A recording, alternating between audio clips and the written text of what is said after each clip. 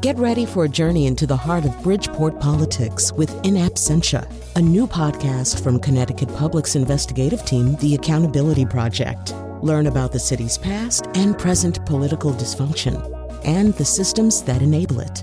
Tune in wherever you get your podcasts. Funding provided by Francisco L. Borges and the Melville Charitable Trust.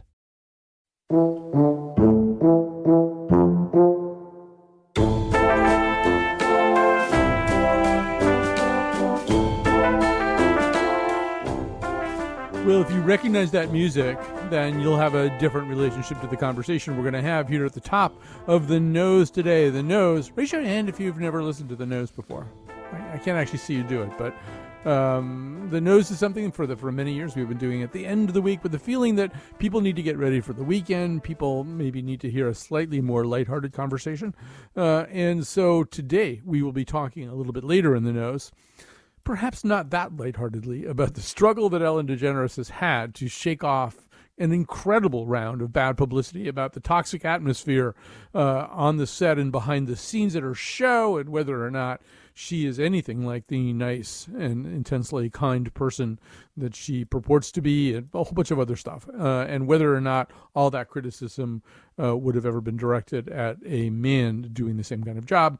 All of that will be part of it. And then, time permitting, we're going to have a conversation about what's going on the sets of either long-running television programs or movies that are trying to stay in production right now. They now have what is frequently called a CCO, a COVID compliance officer. However, getting people to do what they're supposed to do in an environment like that apparently is somewhat difficult. But we're going to begin with the show whose theme song we just played. That's Schitt's Creek, and I've never been able to say that word with such impunity in 28 years as a broadcaster, but it is the name of the program, and it is spelled differently. It had just won all kinds of Emmys and set records for Emmys, and I think it's the first time that 4 actors from the same show have won in all the 4 comedy categories on the Emmys. I don't know if that's important, but it's there. Here to talk about it, I sort of had to get up to speed on this show, but we know from people making recommendations in the past on this show that we already had some panelists who were well steeped, who were more than up to their knees in Schitt's Creek. Carolyn Payne is an actress, comedian, and dancer, and founder, director, and choreographer of Kinetic Dance. She is joining us via the miracle of Skype. Mercy Quay is founder and principal consultant for the Narrative Project and a columnist, as am I, with Hearst Connecticut Media Group. So, maybe the best thing to do to get things going is to sort of introduce you a little bit to at least the sound and feel of this show. And so here is a clip from season 1, episode 1. There are now 6 seasons, I believe, although I'm not fully caught up at all. And you'll sort of get a sense of what has happened to the formerly affluent and, in fact, celebrity adjacent Rose family. Eli really did a number, Johnny. He took everything. They're still looking for him. They think he's in the Caymans. He was our business manager. He's supposed to pay taxes. There is a very small amount set aside for you, and one asset the government has allowed you to retain. The kids. The children are dependents, Moira. You bought a small town in 1991, Johnny. Yes, I bought that as a joke for my son. Wait, you actually purchased that town? Yes, I purchased the town. How else could I get the deed? You could have photoshopped the And deed. saved the money. Why would I Photoshop a deed? The joke was owning the town. Stop. That was the joke. Oh my God. Well, that was the joke. To Johnny's credit, this town might just be your saving grace. At least for a while. What do you mean? You can live there for next to nothing until you get back on your feet. I'm sure there's a penthouse we could move into. Please, there are other options. Well, homelessness is still on the table. So yes, indeed, this is somewhat based on the fact that back in I think maybe the 90s, late 80s. I don't remember when it was. Kim Basinger actually did buy a little town in Georgia. And this is some of the inspiration here. So this is a series which has grown on its audience, and I think by all accounts grown season to season in appeal and comedy, and maybe a mix of pathos and comedy. So Mercy, if you were going to try to explain what's good about this series to a person who's never seen it, how would you kind of try to get them interested? Well, I would say that this is a social commentary on what it's like being independently wealthy and then having it all ripped from underneath you in a way that is a stark reminder that you never had to do anything on your own. But as a person of color who that does not resonate with, the comedy is enough to have you tied to the screen for the rest of your viewing, your show hole, your pandemic show hole. So, Carolyn, yeah, there's this is sort of, and I think we should say that Eugene Levy and his family are very responsible for this show. His son is a co-star, writer, and producer and director of some episodes. His daughter also plays a not insignificant role, and his brother Fred, I think, is co-producer. So, but somebody in all that mix said at some point that they were thinking a little bit, at least initially, about the Kardashians. You know, what if the Kardashians suddenly didn't have any money? They being people who, you know, have become exactly that kind of celebrity adjacent. They know rich and famous people because they're rich, and so they have become famous. And I think Mercy's point is an interesting one. It is about people who haven't really acquired any other skills in a situation where they need other skills. Yeah, so I've been a huge fan of this show since day one. And in fact, I remember being on the nose and trying to endorse it. And like, we couldn't even figure out how I could say what this show was on the air, how I could say the title. I was like, it rhymes with Pitts Creek. And it was on, you know, this obscure network. It originally came here in the US on Pop Network on cable. So, you know, I got wind of it, and I'm a huge Eugene Levy and Catherine O'Hara fan, and I was so enchanted by the fact that this was sort of the brainchild of Eugene Levy and his son, who turns out to be, you know, just as radically gifted as his father. And the daughter, she's amazing too. The whole show for me, kind of like what Mercy said, the charm and the comedy, and it's at its best when you have these characters struggling to kind of learn how to adult, even though some of them have been adults for 50 something years. But it also, a lot of shows like this where you have these characters that are so unlikable, because the Rose family is not necessarily likable, especially early on, but they become so endearing to you as they grow. And that was what made the show so special, is that you really did see these characters grow and evolve into people that you did like more, and you did want to find love and success. And I think that that's, to me, beyond the comedy aspect, the amazing writing and the amazing acting and the way that these characters and these actors took these characters on this journey was just so well done. Beyond just all the amazing, silly comedy moments, some of which that sometimes I just sit around thinking about a moment from this show. Like early on, Catherine O'Hara's character, Moira Rose, doing the commercial at the winery. It's in the first season. And to me, that is still like one of the most hilarious scenes, just watching her. It's very much like Lucille Ball trying to do the Vitamita Vegemin commercial.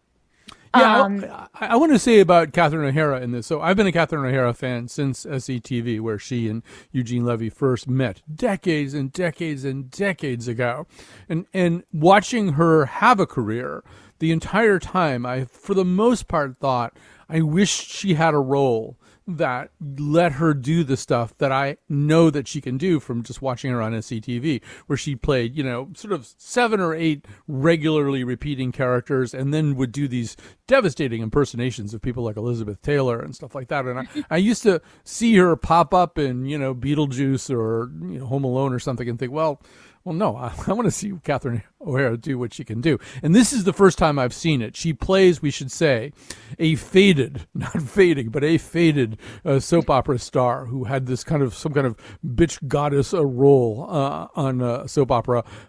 You guys know more about it than I do because I'm nowhere near as far along as you are. And sort of a person who fancies herself as an all-around entertainer, a chanteuse, as she calls herself at one point. She also has this kind of strangely overdeveloped vocabulary, this very oddly affected way of speaking, but basically considers herself to be the most talented and high-functioning person in every situation she's in, and that's never the case.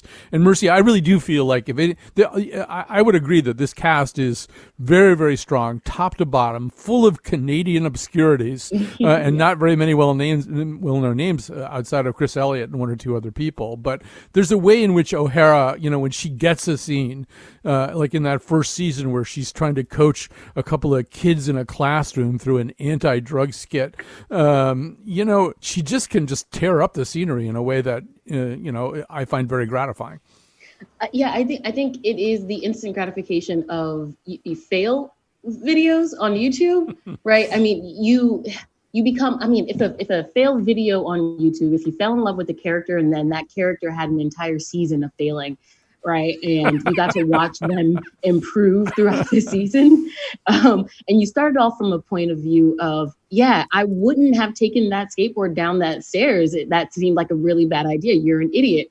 But then by episode 5, you're like, oh, kid, you got it. You got it. You're almost there. I think, the scene that you're talking about, where Moira's coaching the acting classes, she just has this inflated idea of herself, and it's so divorced from reality, and all of them in a lot of ways are divorced from reality, but you want to see them succeed as you progress through the season in a way that you are, I, as a viewer, I was just not into watching them succeed in episode 1. I think that David Rose is who I want to be when I grow up. I want to have a, strictly black and white and monochrome wardrobe. And I want to be able to swipe a credit card without any worries of the world, knowing that I could just write it off. Right. I think that no matter who you are, you might find some, something of value, something that resonates with you with each of the characters in the show. It's just really sweet to watch them progress. Right. And I think this is, by the way, a very Canadian show. Schitt's Creek is for real shot in some small town in Ontario, where, by the way, the Lions Club for 1 year changed its name. I think it's called Good Body Canada or someplace like that. Anyway, they changed their names to the Schitt's Creek's Lions Club, and I think the local baseball team did the same thing. But there is sort of a Canadian sweetness that runs through this, Carolyn, and I think saves it from being the kind of acid, look down your nose take. I mean, this show, from its premise, could easily have been sneering about rural bumpkins and sneering about sort of American Eurotrash. It could have taken its two main populations and just crapped all over them. And it doesn't, in all the ways that both of you have just said, that there's a real affection for these people and a real desire to see them within the narrow confines of their emotional repertoires. Have some happiness, have some wins. You don't necessarily want them to fall down the stairs every time. Oh, yeah, no, absolutely. And, if nothing else, it also just feels as though you get this affinity for just the patterns of speech that each of the actors have created for the characters, right? You, David, oh my God, I love that for you, right? I have adopted that into my lexicon and I don't regret it. I'm going to say that right now. Yeah, Carolyn, there's a way, I think, in which, and you as a comedy actor, I think, would be sensitized to this.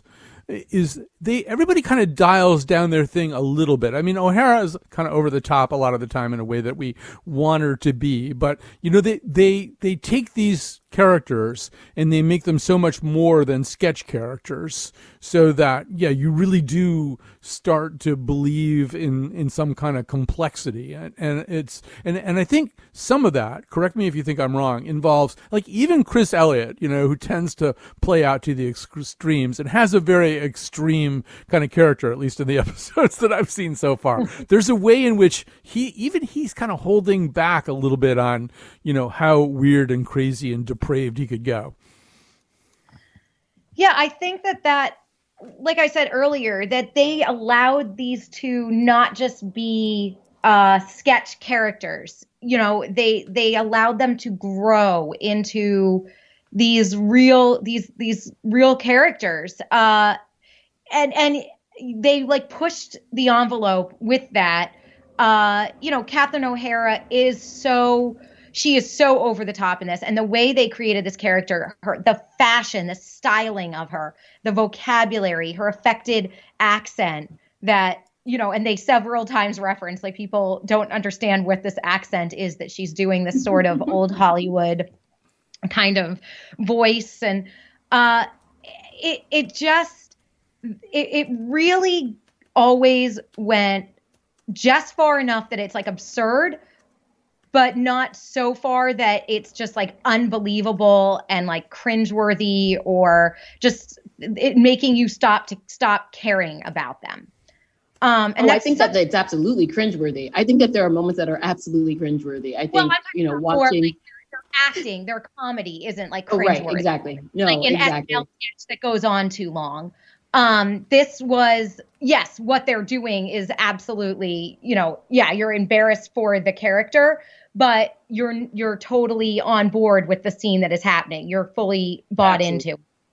And they just get this, the pacing is so correct with that it keeps it from being that kind of comedy that you lose interest in them, or they never grow. They're sort of the same. Like It's Always Sunny in Philadelphia. That was a show that early on, it was just so fun to watch these just total like pieces of garbage humans. But they never moved past that. They were trapped in this world, sort of like Seinfeld too. Like the Seinfeld characters, they didn't have these redeeming qualities of growth. That somehow Schitt's Creek managed to make these really horrible people like your hero, and somebody that you actually, in a lot of ways, people could relate to these characters. Right. I think when I'm assuming everybody knows, or most people know Eugene Levy and Catherine O'Hara. Just before we run out of time, I want to call a little bit of attention to the two younger members of the family. We talked about Daniel Levy as David Rose. Annie Murphy plays Alexis Rose, whom Mercy apparently can do a pretty good impersonation of. Here we are. We're going to meet them also. This is also season 1, episode 1. They've been thrust into this situation where they are sharing adjoining rooms at a motel with their parents, with whom they have actually a not particularly enmeshed relationship. But here's the two of them navigating their space together. I need that bed. Why? Because I need it. Why? Because if someone were to break in here in the middle of the night wanting to murder us, they would attack this bed first. So I need this bed. So you're saying that you want me to get murdered first? In front of you? And then what would you do? Would you just run away and leave me to bleed out on the floor? Sort of. That was the plan, yeah. Okay. Well, you can have the bed when I leave. Well, where are you going? Stavros is flying in to get me. I told you that. What do you mean Stavros is coming? What do you mean? When is he doing that? Like, whenever stupid Mary-Kate stops hogging his plane. Well, where are we going? Okay, at present, he's just coming for me. But then I figured that we would just come back and grab you guys at some point. What kind of sociopath abandons her family in some vomit-soaked dump to gallivant around the world with her dumb shipping air loser boyfriend she's known for 3 months? David, it will be 4 months next month. Oh my God. And He just told me that he could potentially see himself considering saying I love you at some point, sometime soon. So. That's the stupidest thing I've ever heard. I'm telling Mom. Oh, so yeah, go ahead. Who was just about to talk there? Well, I was just thinking in listening to this how, and I don't know why this hadn't occurred to me, this show was like really about a family being quarantined together before anybody actually had to face that reality. Yep. That, that concept of everyone having their own lives and then all of a sudden that just being cut away and you're forced into these very small and a whole different way of living. And I think it's interesting to look at the show that way in this like kind of 2020 vision. Absolutely. And I would also say that the show is really responsible in ways. I think the gender nonconformity that we see in David's character's story arc with, he and Stevie exploring polyamory, but then also, their sexual identities. I think it's really responsible in a lot of ways in that regard. Yeah, David at one point explains that he's pansexual, and I think it's her father who wants to know if that has something to do with cooking. But yes, as we move along, and I haven't come to this part yet. I'm kind of hitting off the back tees here compared to the two of you, but I know just from all the hype that there's a serenade, I guess, a song, a musical performance. That is kind of, by most accounts, off the charts romantic. Catherine O'Hara said she couldn't get through any takes of it on the set without crying. And Mercy, to your point, there's a way in which we're getting a tweet about this right now, that a same-sex relationship within a not particularly high-functioning family suddenly, can flower and be supported in a nice way by that family. Oh, absolutely. We don't typically see that. We see same-sex relationships depicted on television as though it is the source of trauma for a person. And so there was a really responsible approach in how they depicted this. The moment David starts to get some amount of stability in his life is when he enters a same-sex relationship and is supporting his partner in his journey as well. If we haven't said it already, it's the first 5 seasons are now airing on Netflix. You'll get this by the time you get through them all. The 6th season, the one that just won all these awards, will be ready. One thing they appear not to have done, but once again, I'm way behind you guys. But Carolyn, at a certain point, this series started to have quite a cachet, and people in the business were kind of talking about it and tweeting about it. Big celebrities were talking about what fans they had become of it. And at the Emmys, each of the nominees was just briefly presented with a little Zoom thing by somebody. Shaquille O'Neal, for example, nominated or placed in nomination, Curb Your Enthusiasm. But Elton John was the person who nominated Schitt's Creek and talked very much about what a fan he'd become. But Carolyn, one thing they haven't done, as far as I can tell, is load this thing up with blockbuster guest cameos, which I'm sure they could very easily do at this point. But like Victor Garber, I think, is one of the few people who sort of had some kind of walk-on role. And I don't think he's, kind of Elton John size star. But there's a way in which they've kept this, I think, at a scale that maybe works for them. Yeah, I just think that they knew they didn't need that. They didn't need anything that kind of broke us out from this amazing like world they've created with these actors. I think that this was like their game. This was their playing field, and they I can't imagine if you even if you took a brilliant comic and put them on this show, they would feel so out of place to me. Just because it would be like this like invasion of this amazing like comedy bubble that they created on that set. It feels like. So I'm thinking that's probably why that never happened. And it has that sweetness to it.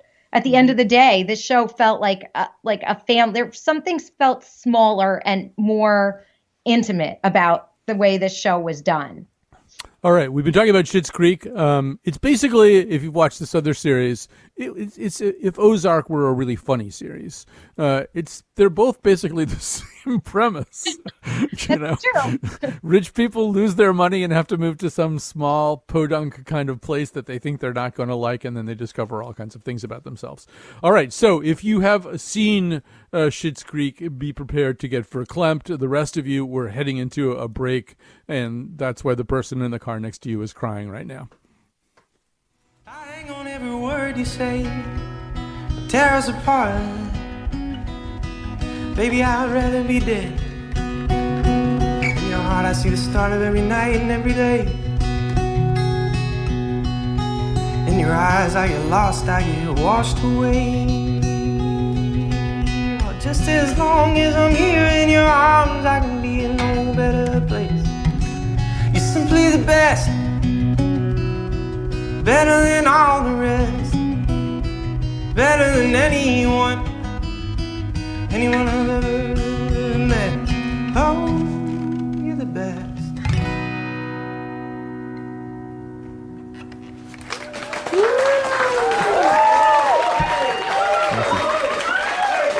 Thank you.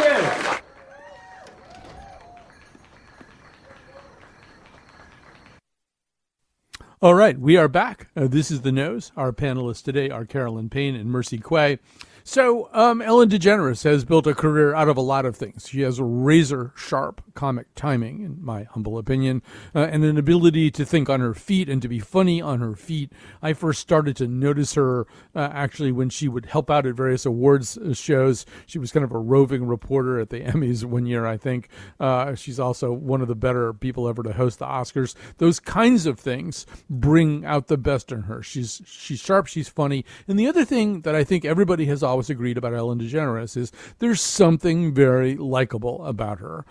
There's something, I think the girl next door term sometimes gets thrown around in that context. So starting sometime in 2019, that began to wash away a little bit amid reports that, in fact, her show wasn't a very happy place to work. The employees felt mistreated, especially by the executive producers. It's the kind of place where you could go to a funeral on compassionate leave and come back and your job might be gone. And that DeGeneres herself was oddly cold and aloof to people, refusing to say hi to people in the hallways. It doesn't strike me as a cardinal sin, but anyway, all of this got worse and worse and worse and worse and worse. So much so that as her season came back this year, she felt a need to at least say something about it. So here she is on the season 18 premiere of the Ellen DeGeneres Show. Let me give you some advice out there. If anybody's thinking of changing their title or giving yourself a nickname, do not go with the Be Kind Lady. Don't do it. The truth is, I am that person that you see on TV. I am also a lot of other things. Sometimes I get sad, I get mad, I get anxious, I get frustrated, I get impatient, and I am working on all of that. I am a work in progress, and I am especially working on the impatience thing and it's not going well because it's not happening fast enough. I will tell you that. Listen, you know, I don't know, I'm a talk show host and you know that, but maybe some of you know that, you know, I was an actress. I've played a straight woman in movies, so I'm a pretty good actress. But I don't think that I'm that good that I could come out here every day for 17 years and fool you. This is me. And my intention is to always be the best person I can be. And if I've ever let someone down, if I've ever hurt their feelings, I am so sorry for that. All right, so much to say here. But Mercy, get us started. You can start anywhere you want, but I mean, maybe one thing to say is, has any of this been fair? I mean, kind of holding Ellen DeGeneres to this particular standard. I mean, here in a time when we are kind of rethinking power relations, you could say, well, okay, so they're rethinking that power relation. I don't know. How did the whole mess strike you? Yeah, I think that for me, it wasn't fair, right? I think to hold someone to a standard of you must be this one thing at all times is a standard that is sure to fail and set the person held to that standard up for scandal later on, for sure. How she handles this scandal, right? This crisis coming on her. And also, by the way, I want to say that as far as crises go, as a public relations person, I want to say that if I get a crisis that says that someone's not as kind as they purport to be, it's an easy scandal to fix. And I'm sure, she spent the entirety of the summer trying to figure out how to address this. And I know that those attacks for her felt really personal, and those attacks for her felt could have brought the entire weight of a true crisis as any other. But from a public relations perspective, I think they handled this brilliantly. You start the next season addressing it head on. And for me, this is also the answer to what cancel culture can look like. I think that when we've talked a great deal about the individuals, accused from Me Too or other sort of things over the years, and how can they come back? Should they come back? Can we allow them back? I think that one, this wasn't a huge thing to come back to, but two, back from, but two, I think she does this beautifully. She apologizes and she says, look, I'm human and I'm growing and I'm not perfect, but I'm absolutely not lying to you. That's the thing that I can tell you.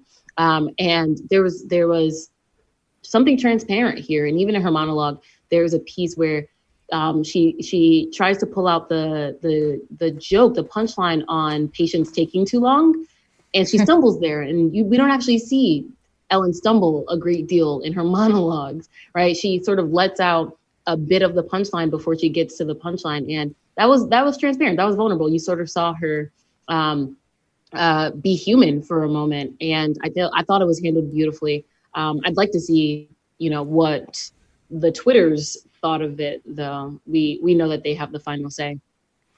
There's so much.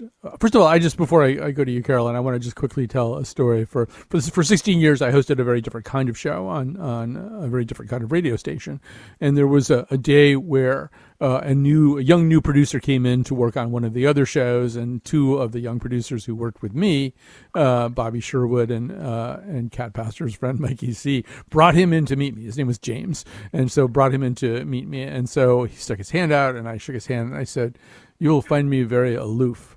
At which point, the other two guys started laughing their heads off because that was completely true. And so I have a little bit of sympathy for Ellen DeGeneres. Although all of my weirdness was sort of very much part of my on-air persona in that job, and I also don't want to compare myself to a megastar like DeGeneres. But Carolyn, there are some serious problems here that seem more to do with how executive producers and other people at this show, which does bear Ellen DeGeneres' name, acted, and maybe in a way that they didn't tell her about. But the part where she kind of gets called on the carpet, I don't know, are people so naive that they actually think these on-screen personae are in fact personalities that hold up backstage? Oh, yeah, for sure. People believe a lot of things. So I have no trouble believing that people were just so gooped by this because they do just accept at face value. I think there are a lot of people who thought that, who you saw of Ellen DeGeneres in that 1 hour of her talk show. And a lot of these people who, I'm guessing a lot of fans of her talk show weren't necessarily fans of her comedy or her shows in the past. I think that all of that became a separate to who she was as this, very likable, affable talk show host that is, and when you're a talk show host like this, kind of, her job is to sort of be this vessel of that, gives the everyday person sitting at home on their couch access to these celebrities. They're sort of your stand-in for talking to this celebrity. So I think that people just kind of got, and Ellen has this great, I'm a big Ellen fan, and I am a fan of her comedy, of her as a comedian. I agree, Colin, that I think she has, just razor sharp wit, incredible delivery. If you haven't watched her stand up and her stand-up specials, they are really spectacular. But I think what happened here is just somebody who is known for being so likable, so relatable, somebody that you kind of thought like, I want to be friends with her. That was the air that she really had on this show. And so I think that people feel when they started hearing all of this behind the scenes stuff and celebrities coming forward. Although my favorite is like Mariah Carey is one of the people who came forward calling Ellen mean, because apparently there was an incident where like Ellen tried to make her drink champagne to see whether or not she was pregnant when she was a guest on her show. Like and that's what Mariah Carey cited as Ellen being mean, because she like forced her into, revealing whether or not she was pregnant.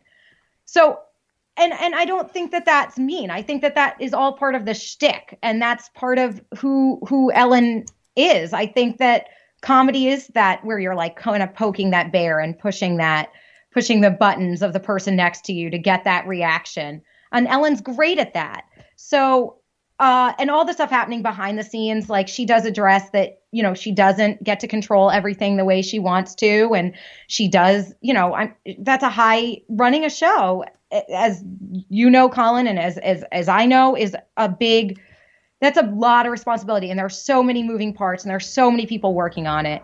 And I'm not trying to make excuses for what has happened there, but I am saying that there are a lot more pieces to the puzzle than people may understand. And I think that her apology was really well done. And I think that she's the kind of person who will affect change there to make sure that this is not what happens going forward. Another part of all this is, the world of comedy is untamable, or it's more difficult to tame than a typical office environment. Mercy, and one of the stories that one of the original BuzzFeed stories on this talked about how one young staffer who was very upset about jokes involving, for example, somebody's spirit animal, and she felt that was just, a comic appropriation, I guess, of a Native American. I don't know what she thought, but she was bothered by it and thought there should be more diversity training. You can only clean up the world so much and still be funny, and yeah, like Ellen DeGeneres does have this super nice girl next door, we're all having a great afternoon today thing. But to be a comedian, you kind of do have to make fun of people, or maybe put Mariah Carey on the spot or something like that. You can't always be nice. Yeah, go ahead, take it. Yeah. Well, I was going to say that that's what Ellen does so well, I think, on the few times I have, watched the show or seen a clip. She is that like likable person that you'd want to hang out with, but also knows how to get a dig in a really good way. And I think that that's what makes good TV. Like, I don't need to see somebody sitting there just being nice, and nice is not, I never think of anything she's done. Like, the Mariah Carey example, or talking about a spirit animal. I mean, we just live in a very hypersensitive world, more so now than ever. And I think the timing of this was another thing that was really unfortunate for Ellen, because it all came at a time where everyone is just so overly sensitive and so emotional. And I think it helps really fuel that fire. Yeah, Mercy, I'd love to hear your thoughts about this. We do want to fix the world, and there's some pretty obvious broken places in the world. But maybe we have to be careful about which places are truly broken and which places need a little bit of room to creak. Yeah, I think I'm gonna lean on your sentiment a little bit. I don't know if I necessarily agree with the spirit animal piece, but I feel as though there are places in the world, to your point, that we should put all of our concerns. Ellen being mean is not one of them, right? And I'm sort of going back to what I said earlier about this not being a real crisis. I think that when you hold one person to a single standard and they break it, well, you shouldn't have held them to that impossible standard to keep 24/7. That's one thing. The other thing is, if we're going to compare Ellen to comedians of the day or comedians past, right? Chris Rock and George Carlin, right?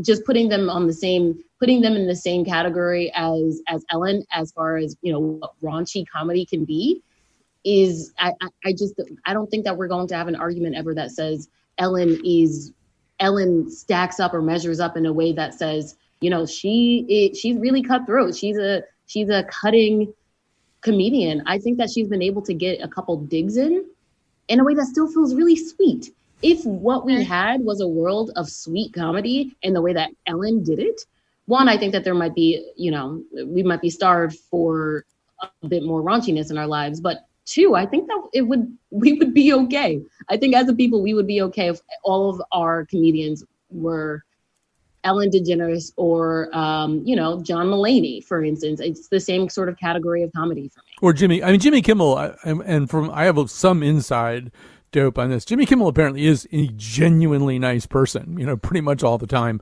And he manages to pull that off. But, he's also lucky. He's got Donald Trump, so he can be mean to Donald Trump, pretty much 24/7 and nobody will complain. All right. So we want to quickly shift gears here. We don't have a lot of time to talk about this, which is good because I'm not even sure I know how to talk about it. But Carolyn, I know that you've been back booking some acting work, and your cat has also booked an acting job. And we now know cats can get COVID too, so there's some worries.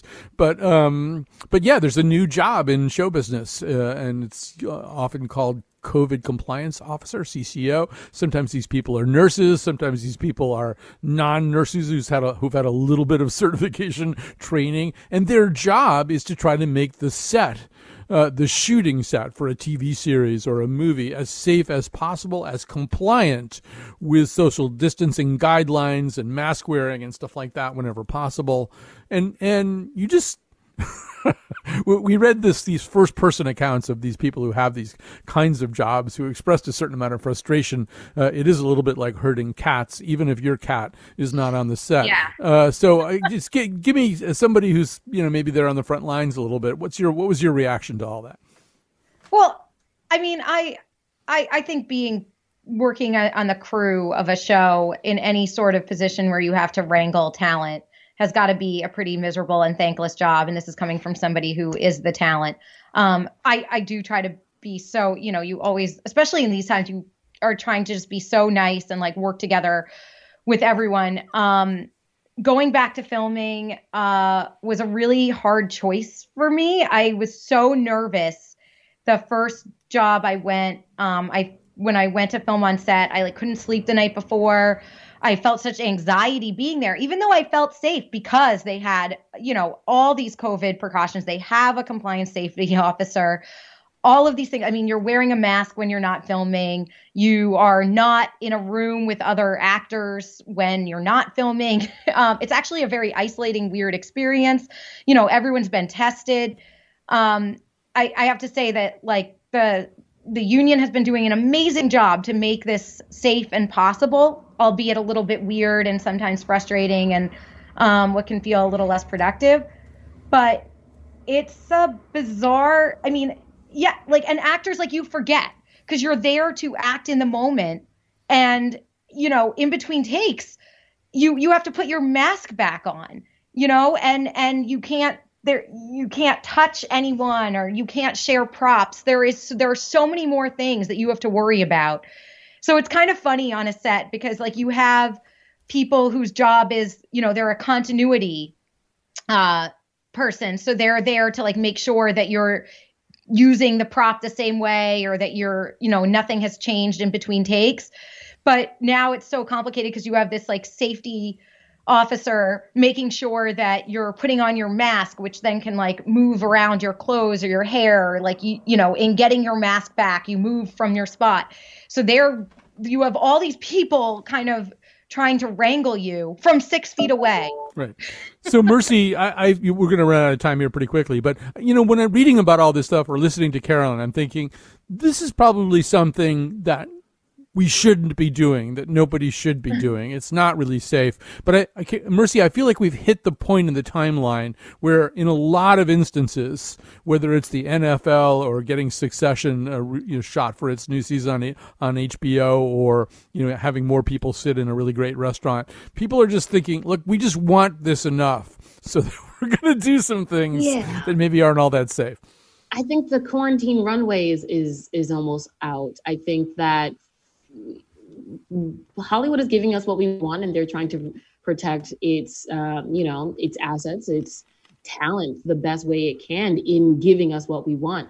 I mean, we talked about this in a couple shows a few months ago. We're running out of content.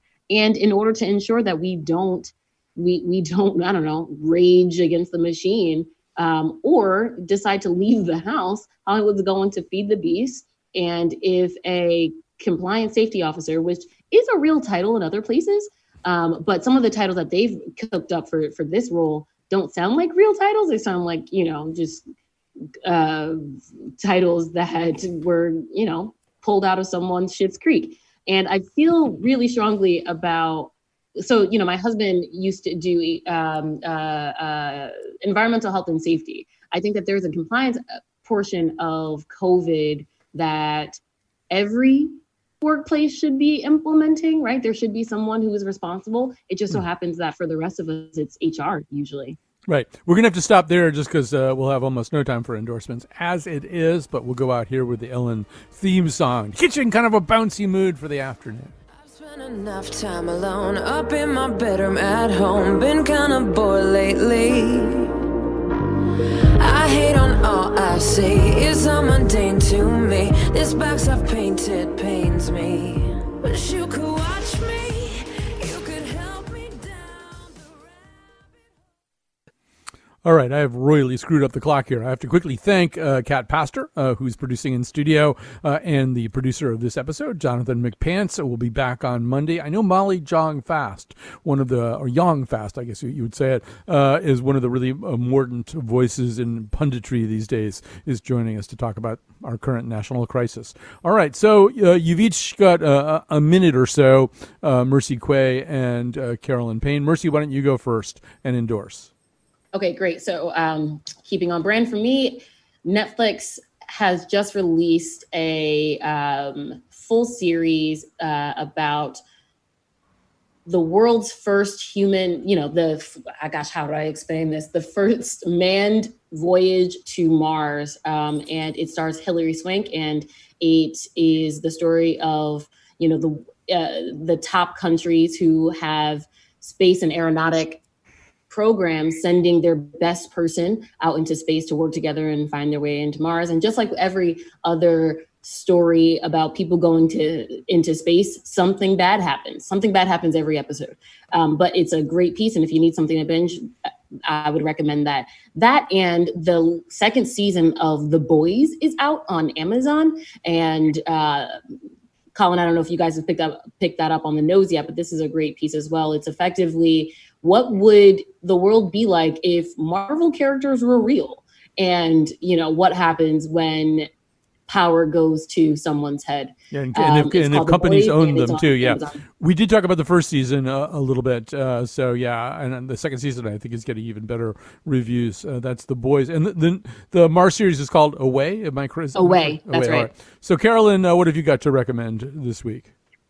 All right. Well, in the spirit of Schitt's Creek, Catherine O'Hara is amazing. And if you have never done so, you should go down a YouTube rabbit hole and watch her SCTV sketches. Colin talked about them earlier. Definitely worth your time. Also, she is at her greatest, I think, as well in For Your Consideration, the Christopher Guest movie. I think that was a really brilliant turn for her. And my other recommendation is Love Fraud on Showtime. It is a true crime documentary that is a really wild ride that you should definitely check out if you're a fan of like Dirty John and you want to ensure that you're afraid of dating forevermore. Definitely watch that show. It's really well done. It's done by the people who made the documentary Jesus Camp.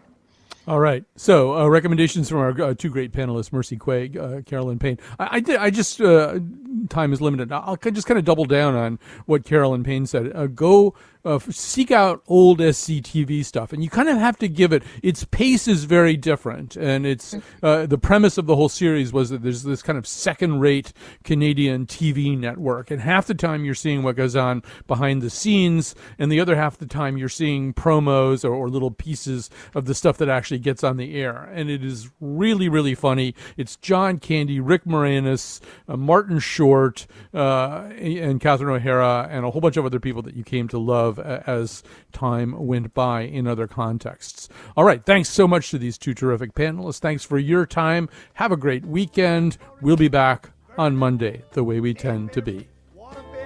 Alderberry, Woodbury, hitting on New Britain, Vernon, I already said that one, Avon, Farmington, yeah.